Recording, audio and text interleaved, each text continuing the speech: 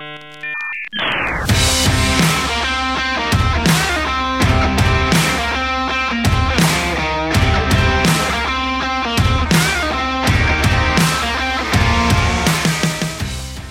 to episode 28 of the Charles C. W. Cook podcast. This is the first podcast I've done since I've had a haircut, so if it sounds a little bit different, that's almost certainly why. I asked Luther Abel, who was on my show a few weeks ago, if we could amend the operational ventilation to deal with the shift caused by my having had a haircut, but I haven't heard from him since he went down into the control room. And there's now a strange howling sound coming up the stairs, so I'm sure he's okay. I hope he's okay. Before I get to my guest, I have time for one quick question. Please do keep those questions coming. Very useful. Which is... Sorry about that. Poor old Luther. He'll be missed.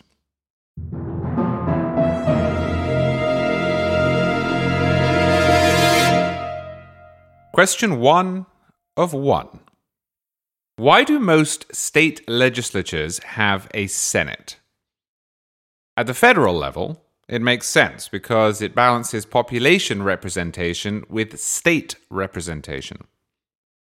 But this does not exist at the state level. In Minnesota, where I live, the Senate district is literally made up of 2 House districts. It is just a 50% smaller population-based parliamentary body. Wouldn't it make more sense if the Senate had a representative from each county instead? Or just have a unicameral legislature like Nebraska? This is a good question. Now, I ought to note at the outset that while it's true now that at the federal level the Senate balances population representation with state representation, but that this does not exist at the state level, it was not always the case. Historically, many American states had systems exactly like the federal system, where the state Senate represented, say, counties or geographic areas, and the state House represented the people more generally, or vice versa. But in 1964, the Supreme Court decided in a case called Reynolds v. Sims that this arrangement violated the 14th Amendment to the Constitution.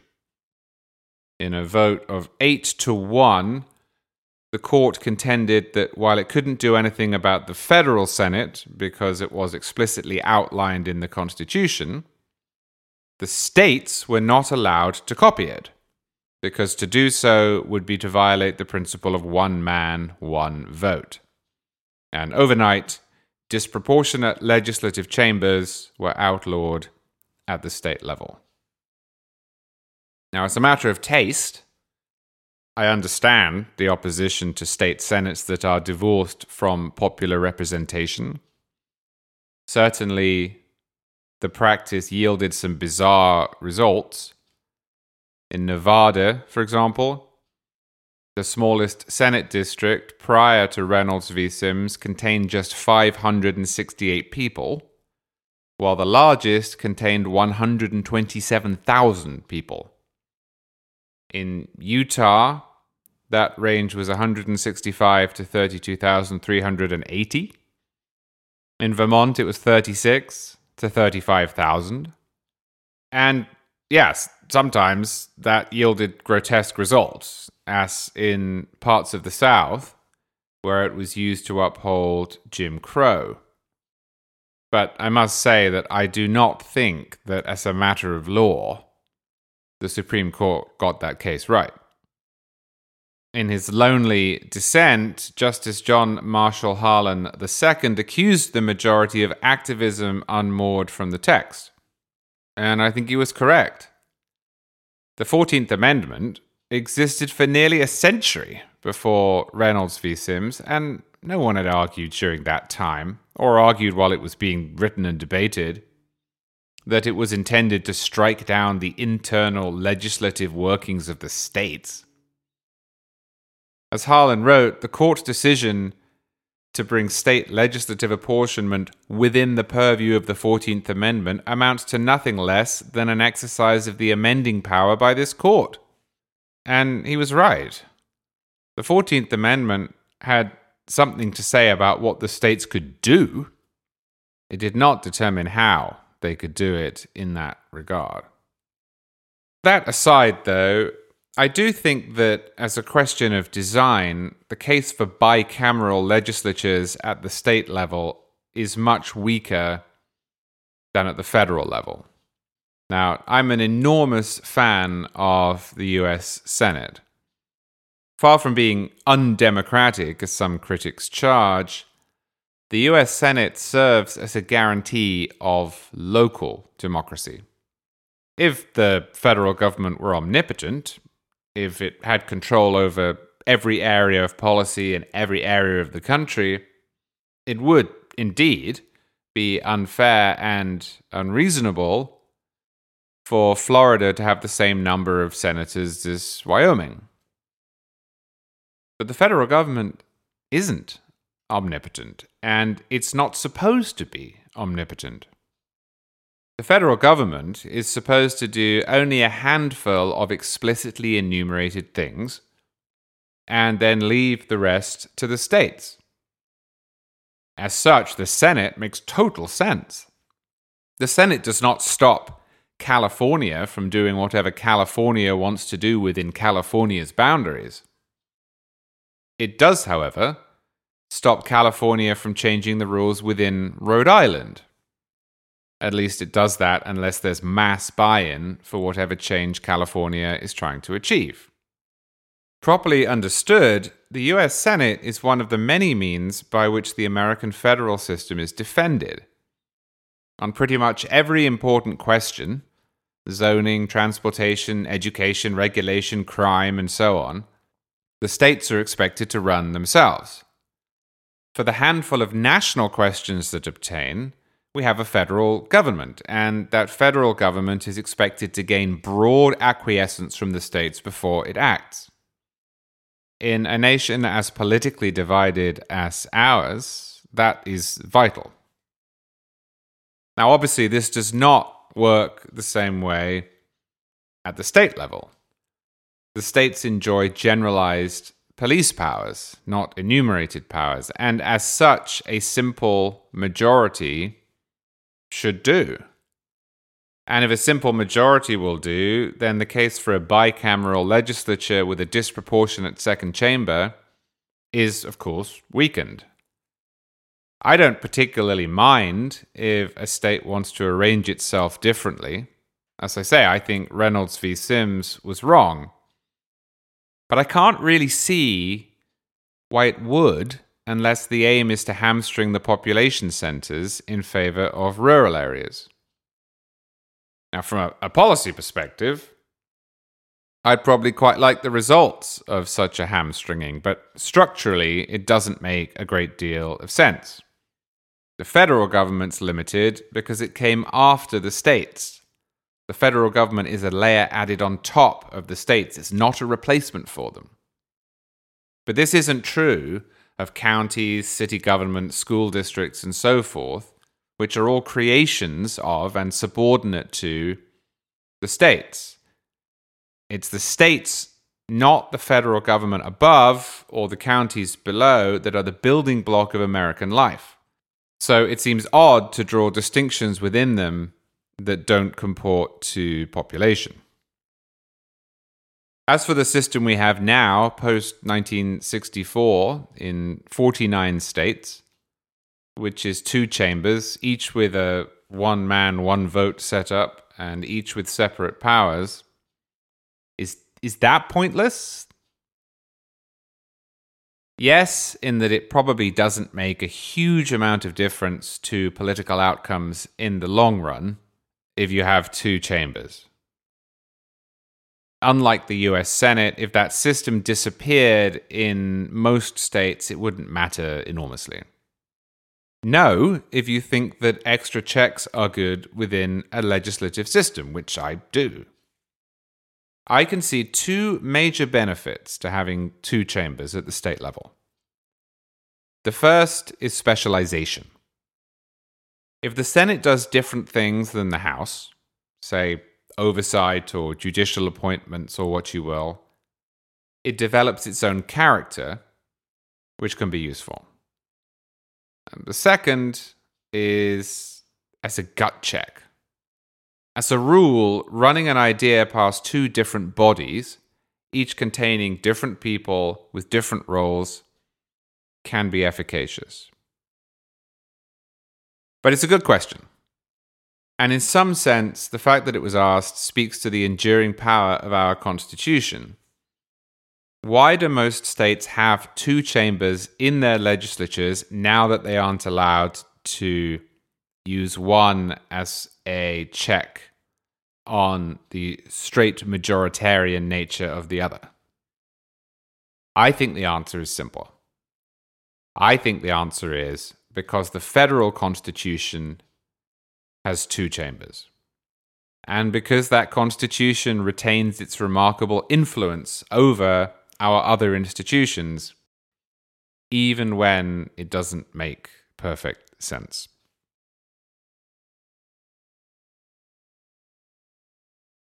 My sponsor today is ExpressVPN. Now, as many of you will know, I'm a big tech guy, and I'm pretty attuned to the various threats on the internet, and that's why I use this product, ExpressVPN, myself, and in fact have for years. I have it on my iPhone, and my iPad, and my Mac, and my MacBook Pro, and especially when I travel, I have it on all the time. Now, you might say that going online without ExpressVPN is like leaving your kids with the nearest stranger while using the restroom. Most of the time, it's probably fine, but you never truly know who you're trusting. So why would you risk it? That's why you need to be using ExpressVPN. Every time you connect to an unencrypted network, cafes, hotels, airports, basically any network that's not your own at home, your online data is not secured, which means that any hacker on the same network can gain access to and steal your personal data, passwords, financial details, you name it. But if you use ExpressVPN, which you can turn on with one button, you create a secure encrypted tunnel between your device and the internet so that hackers on the same network cannot steal your stuff and make cash selling your information on the dark web. Now, the good news is that I have a code for ExpressVPN, which you can use at expressvpn.com. It's CCWC, so just go to expressvpn.com, expressvpn.com/CCWC. And if you do that, you will get 3 months extra free.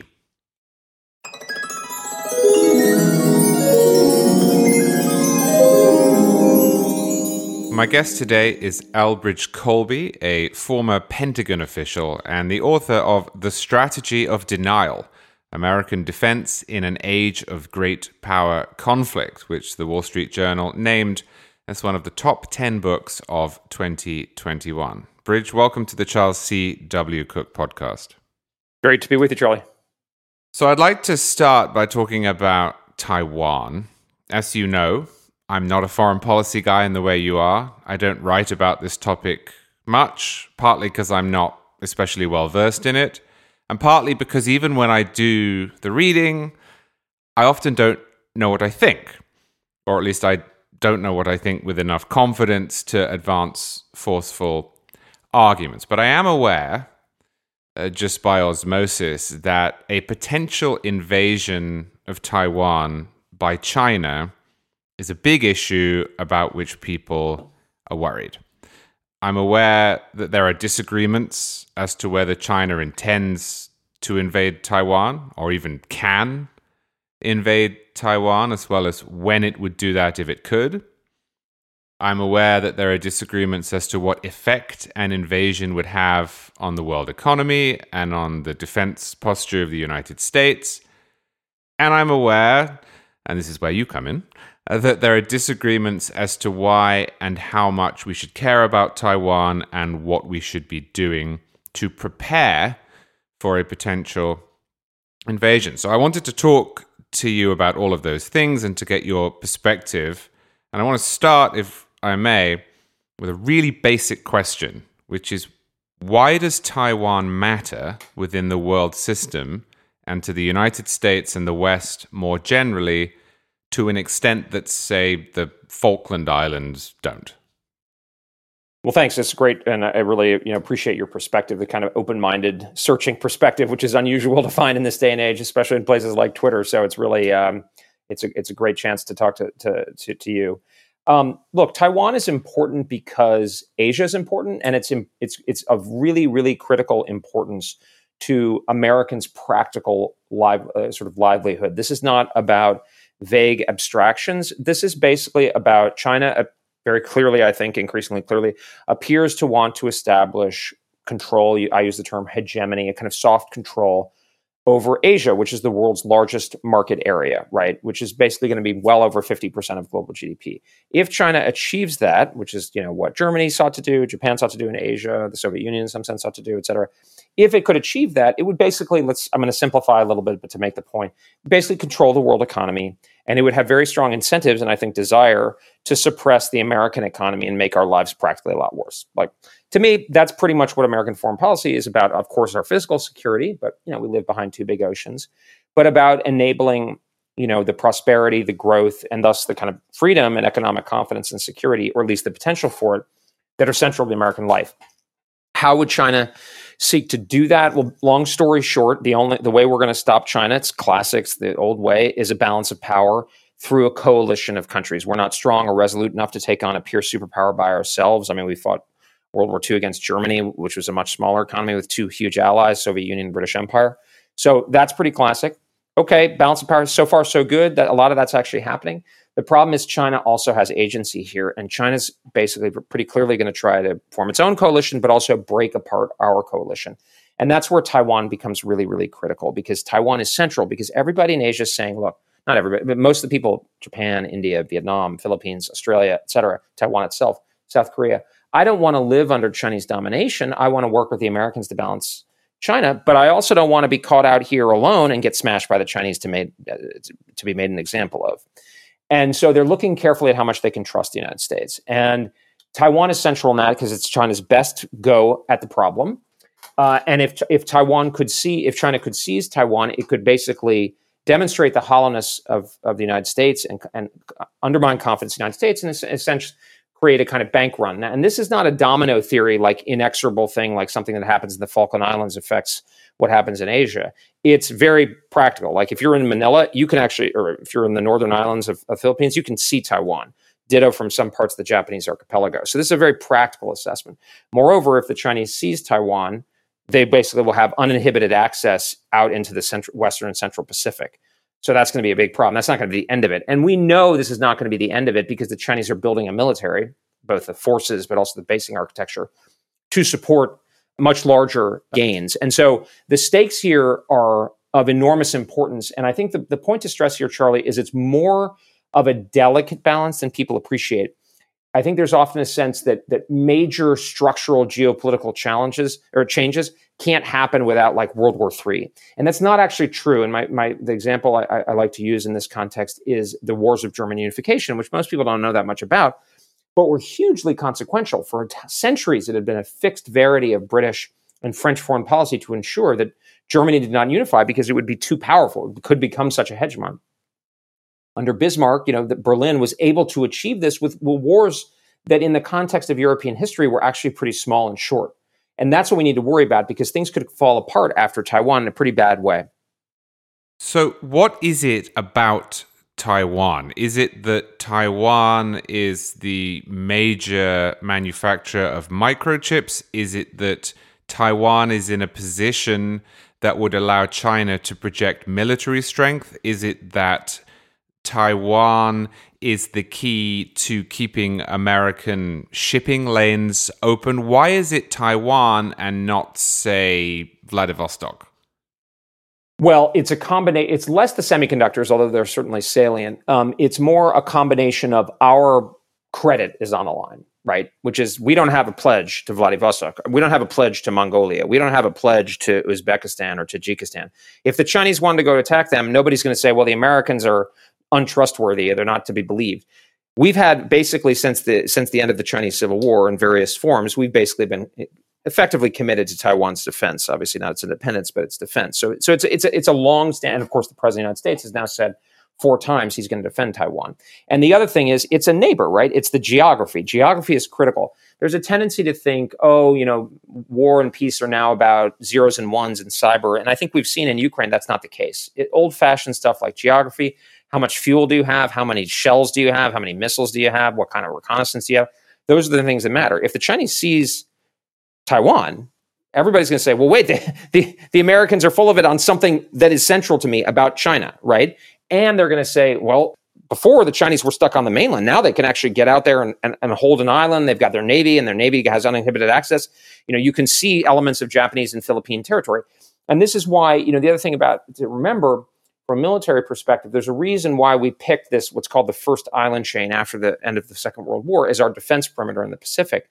There's nothing in most of the Pacific. It's all over on the western side, basically, except the U.S. and Canada. But, we are ultimately best off as a democracy and so forth in a kind of an island in the geopolitical sense as a maritime and aerospace power. So we were like, that's the logic. Don't get in a ground war in Asia. We haven't made a security commitment to Vietnam, or we have sort of a soft one with Thailand. The one exception is South Korea, which is a peninsula.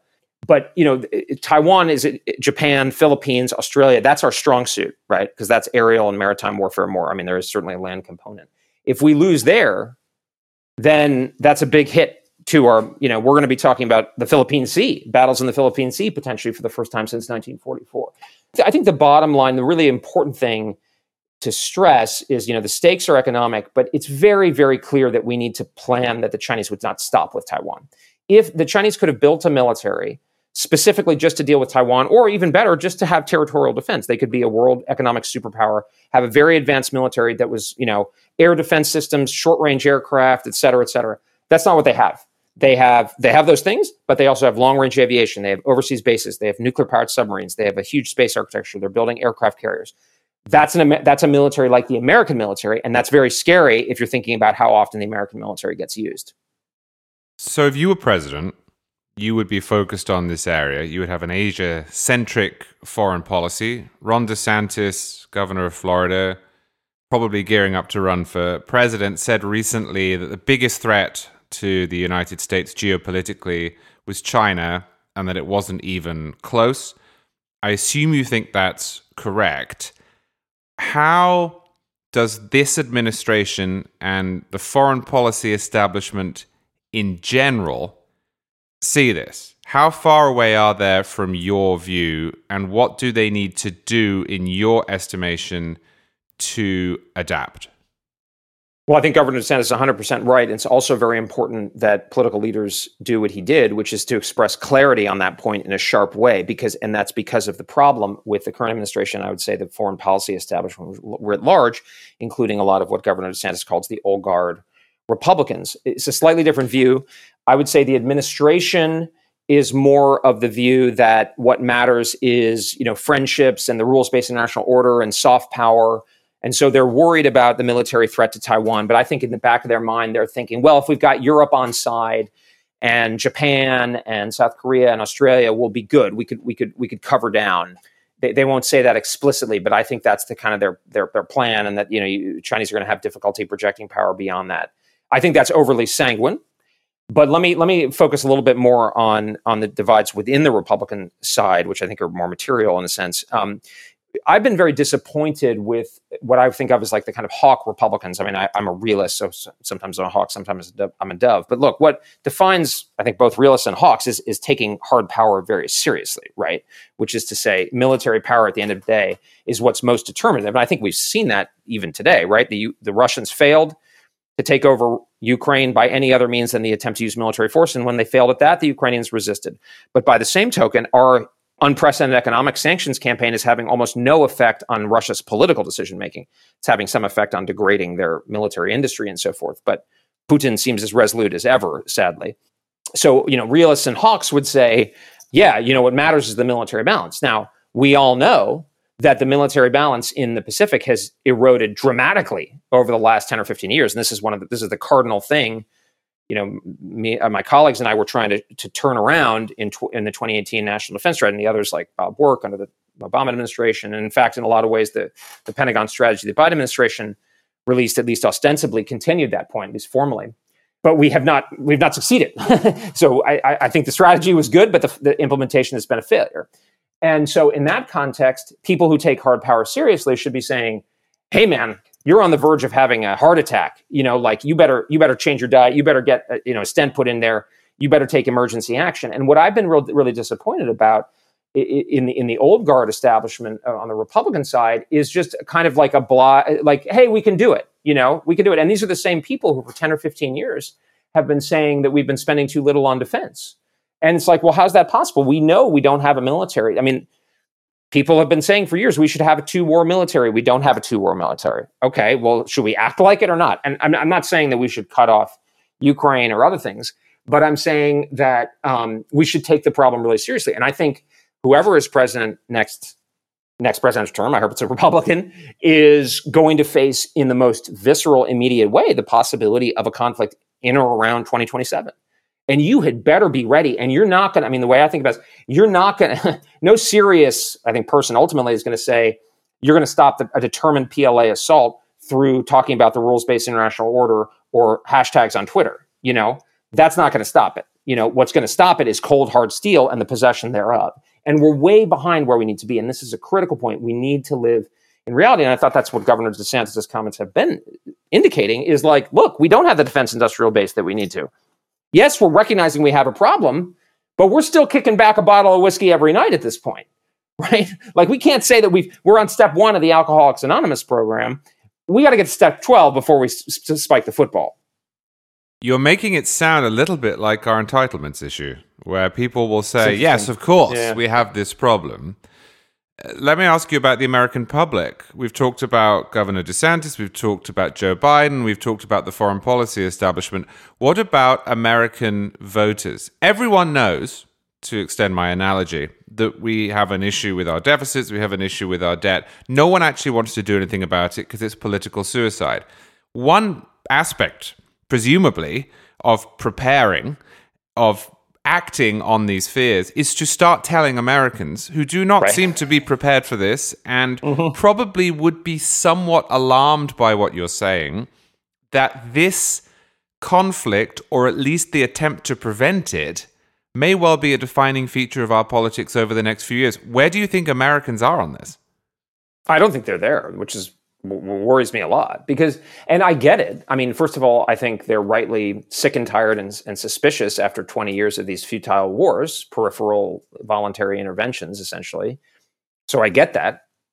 But on the other hand, it's just because the boy cried wolf 5 times, the wolf may actually come after the flock. And that's where we're in the situation. And the other thing is, and I just gave you my answer, I don't think my answer on Taiwan is very convincing, unfortunately. I don't think I've been trying to get it, hone it as much as possible, but it remains, I don't want to say theoretical, but a little bit abstract or kind of attenuated, maybe would be the word. I don't know. Like it's not visceral. But the problem is you can end up having huge immediate consequences happen because of something that seemed at the time abstract. Hitler analogies are always dangerous because they're overused and everything. But like the remilitarization of the Rhineland or the Anschluss, like to Americans didn't seem that big of a deal, whatever. But it eventually did have like very direct implications on Americans, right? Through several stages, but things that kind of were moved in train. And that's, I think, where a lot of people are. I think a lot of people, including on the right, frankly, get that China's a major threat. But they say, yeah, but like Taiwan, I mean, whatever, isn't that part of China? Well, no, not necessarily, but like it's kind of complicated. And the Taiwanese, by the way, don't seem very serious. Correct. They're not very serious. Big problem. So it's and it's just sort of like, and then, man, are you kind of, is this another one of these, it's all, 1938 again and again and again. And that's, one of the things that angers me about the conservative wing is they've really undermined the ability to use these historical analogies when they actually resonate and might matter and they might resonate.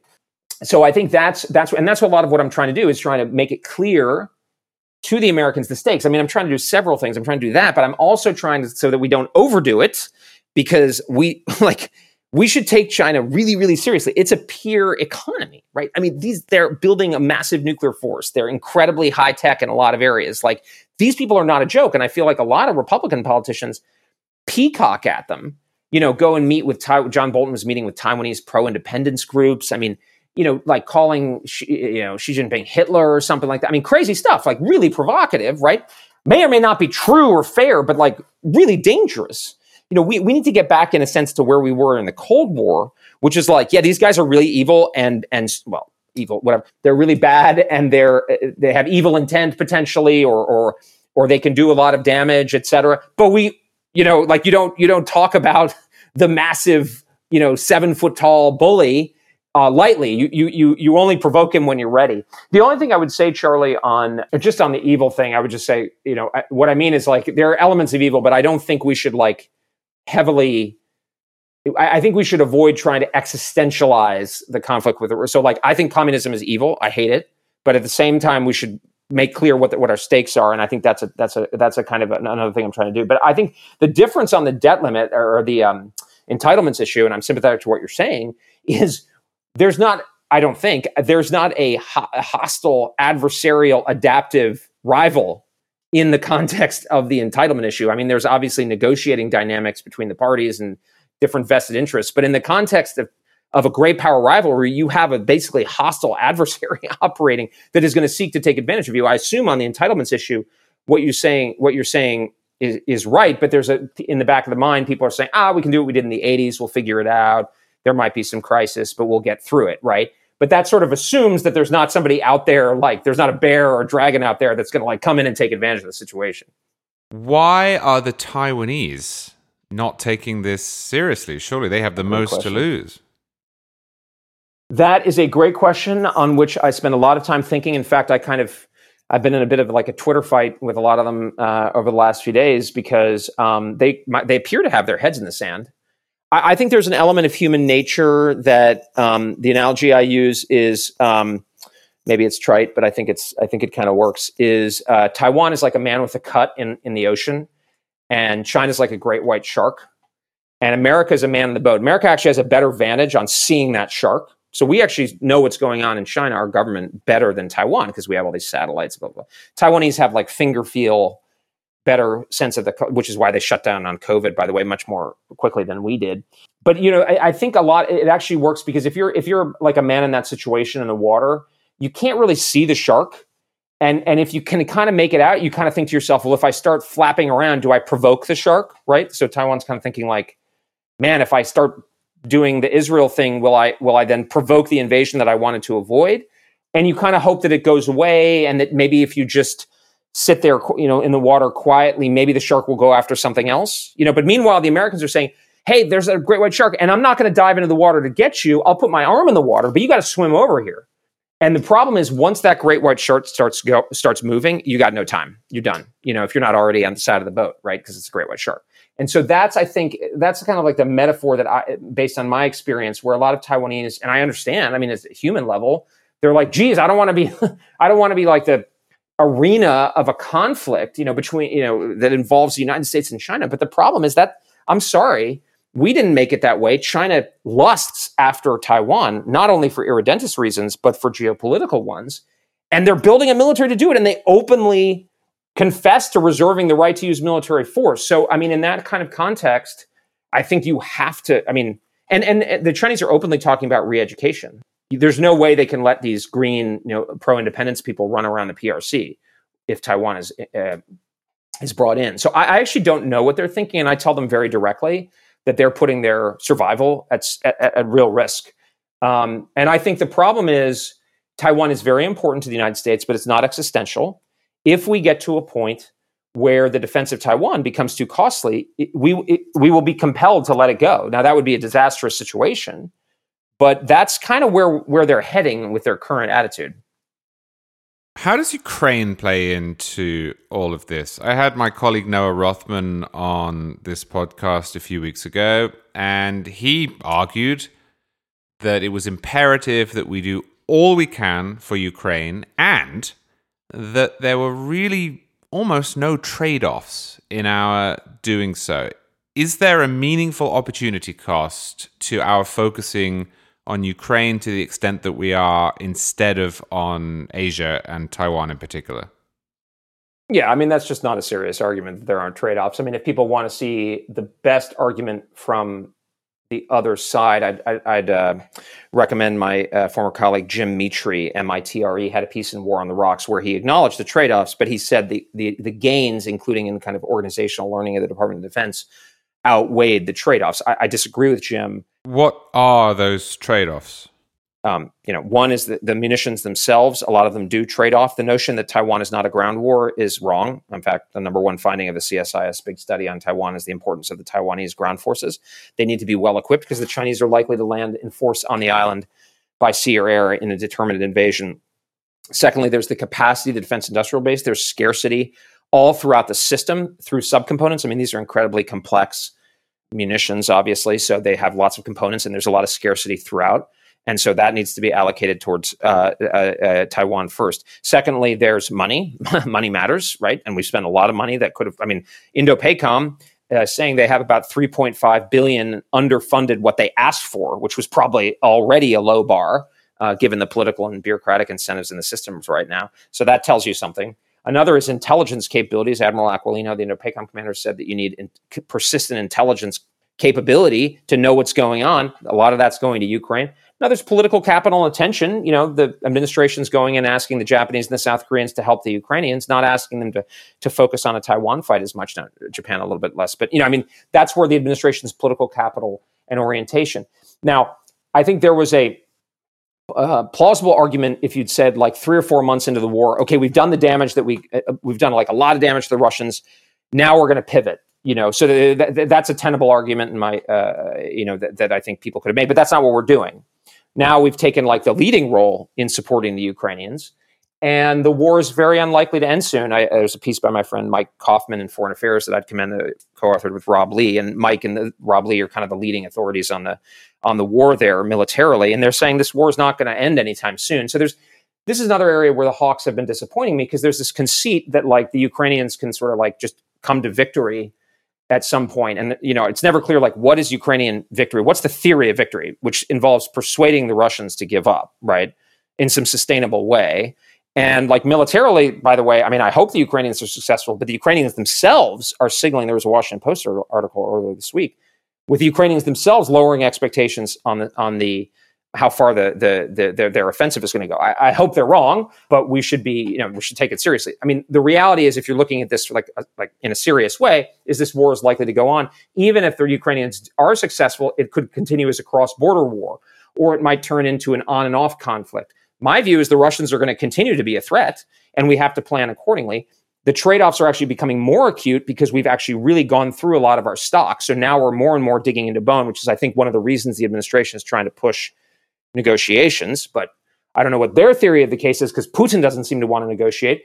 And I doubt the Chinese will push him to negotiate, because they benefit from a war that ties us down and depletes us in Europe. So I think that's, and then just to be clear, my view is and has never been that we should abandon the Ukrainians. I'm sometimes sort of falsely accused of that. My view is we should genuinely prioritize the situation that is most important to us, which is Asia, Taiwan, where we are behind the curve. If there are things, I don't have a strong view. There are other issues with the F-16s, but for instance, I don't see F-16s having a real role, or Abrams tanks having a real role in the Pacific. So those could be on the table. There may be other reasons not to do it, like the Abrams is very complicated to operate or whatever. But like, I'm not saying, oh, don't give any to the Ukrainians. I'm saying prioritize, and then people say, well, what do you mean? And it's like, well, look, I'm not the Secretary of Defense. I don't know exactly offhand. I don't have like armies of analysts working for me, but you know what a priority is, right? And clearly the priority right now for both the president and a lot of senior Republicans is Ukraine, effectively. And I think that's incredibly dangerous and irresponsible. Let's finish by defining some terms. You called yourself a realist. You just referred to hawks.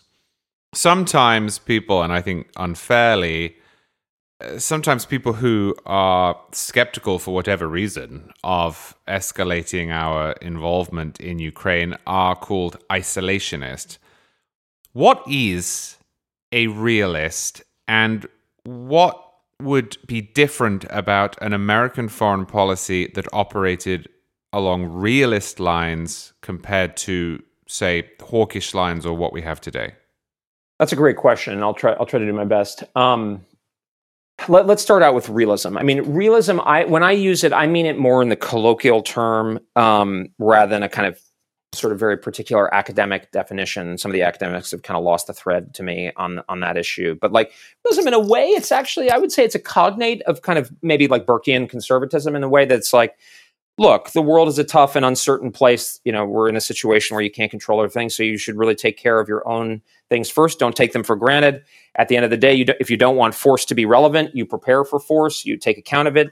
There are trade-offs in the world. I mean, that's sort of like, to me, that's almost like the central thing in conservative thinking is like there's no free lunch in the world.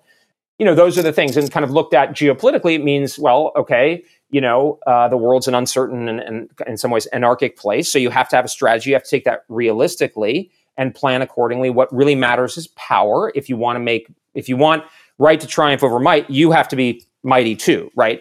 And I mean, if anybody's interested, I wrote about the moral case for this in First Things last year. It's called The Morality of a Strategy of Denial, because I think actually realism is more moral than the alternatives. So let me just define it from the others, and then I'll return to what the implications would be. I think, the obvious kind of other pole would be what you could call liberal internationalism, which would be that what matters is like the ideology of the government in question, and geography and hard power are less important in the balance than norms, and so the rules-based international order, and the way like Tony Blinken at least talks, right? I would say American foreign policy over time has tended to be a blend of realism and liberal internationalism. Often the rhetoric is more, and I would say the policy has been more liberal internationalist, especially since the collapse of the Soviet Union. During the Cold War, my sense is actually the policy was usually, except maybe Carter and to some extent JFK, the policy was quite realist. So you think Eisenhower, Nixon, and I think in a lot of ways Reagan, the rhetoric tended to be more, but I mean, it was kind of like, pretty hard-nosed, working with who was on our side, even if we didn't agree with him on domestic stuff, et cetera, et cetera. Hawks are a little bit different. Hawk is not really, it's not a theory in the same way. It's more of like a disposition. It's basically the idea that the assertion of strength, it's a little bit of a different axis. The assertion of strength is the best way to get things done, whether that be persuading somebody to do something they don't want to do, or, currying favor or solving a problem. So think John Bolton, right? Which is contrasted with Dove, which is to say like, the best way is talking and conciliation. My view is I'm a realist. Sometimes I'm a hawk, sometimes I'm a dove, even on the same problem, because it depends on the context. So to me, one of the problems with our debate over the last generation is most people, the neoconservatives and the liberals have both been agreed about liberalism, liberal internationalism as the frame. They've just disagreed about the means, how belligerent to be, so like the George W. Bush administration was very liberal, but they believed in the use of force to solve problems, whereas Clinton was liberal, but believed more in multilateralism, yada, yada, yada. The last one would be isolationism. I don't like to use the term isolationism because I think it's kind of a canard, and it's used in an often defamatory way to sort of marginalize people. I think if you want to take their position at face value, it's often called restraint.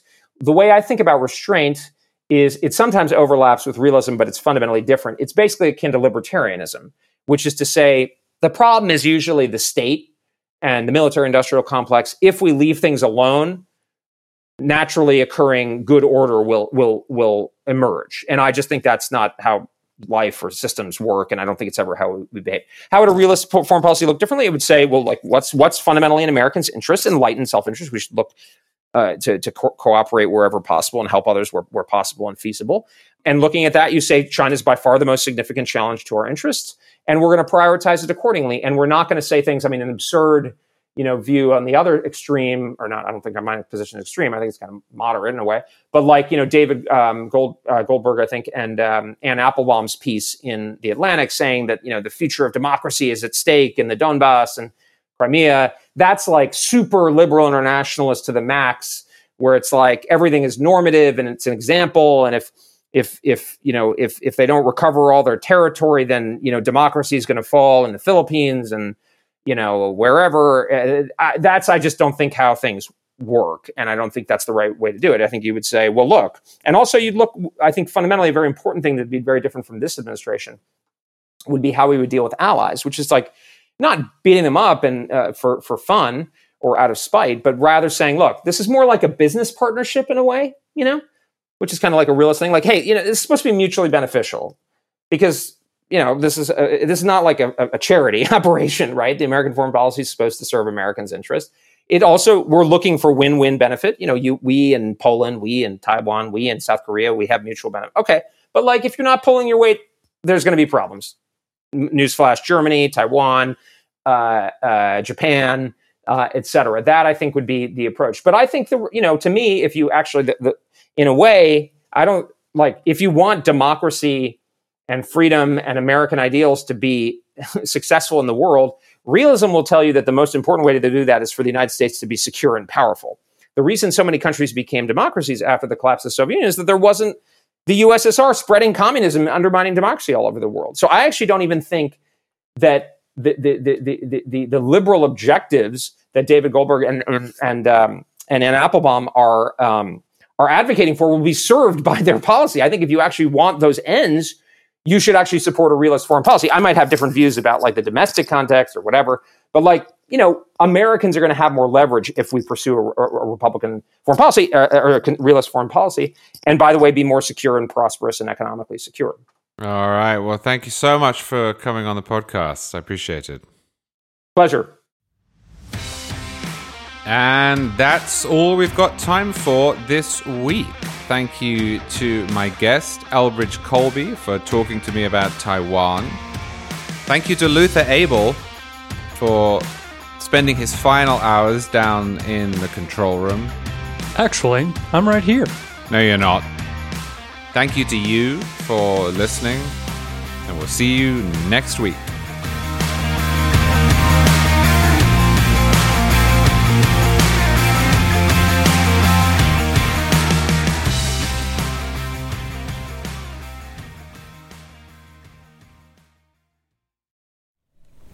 Charlie, it's the filtration system. I'm going to need 3 beers and a pipe wrench.